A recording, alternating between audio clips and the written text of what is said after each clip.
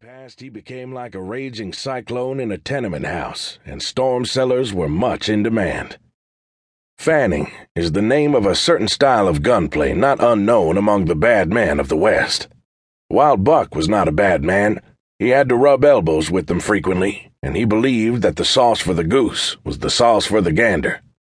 So he had removed the trigger of his revolver and worked the hammer with the thumb of the gun hand or the heel of the unencumbered hand. The speed thus acquired was greater than that of the more modern double-action weapon. 6 shots in a few seconds was his average speed when that number was required, and when it is thoroughly understood that at least some of them found their intended billets, it is not difficult to realize that Fanning was an operation of danger when Buck was doing it.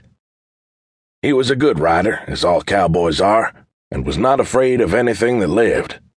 At one time, he and his chums, Red Connors and Hopalong Cassidy, had successfully routed a band of 15 Apaches who wanted their scalps. Of these, 12 never hunted scalps again, nor anything else on this earth, and the other 3 returned to their tribe with the report that 3 evil spirits had chased them with wheel guns, cannons.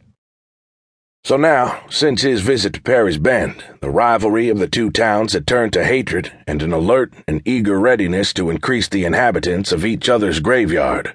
A state of war existed, which for a time resulted in nothing worse than acrimonious suggestions, but the time came when the score was settled to the satisfaction of one side at least. 4 ranches were also concerned in the trouble.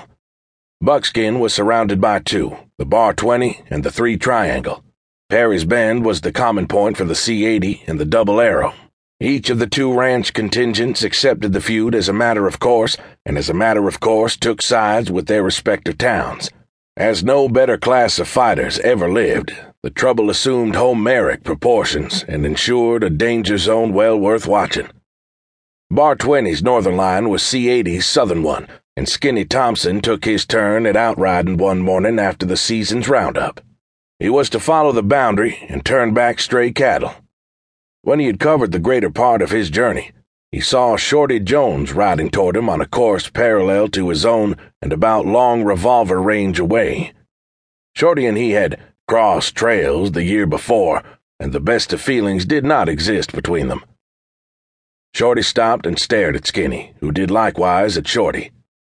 Shorty turned his mount around and applied the spurs, thereby causing his indignant horse to raise both heels at Skinny.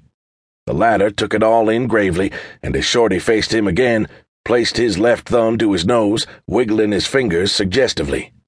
Shorty took no apparent notice of this, but began to shout, "Who wants to keep your busted-down cows on your own side? They was all over us day afore yesterday. I'm going to salt any more what comes over, and don't you forget it neither."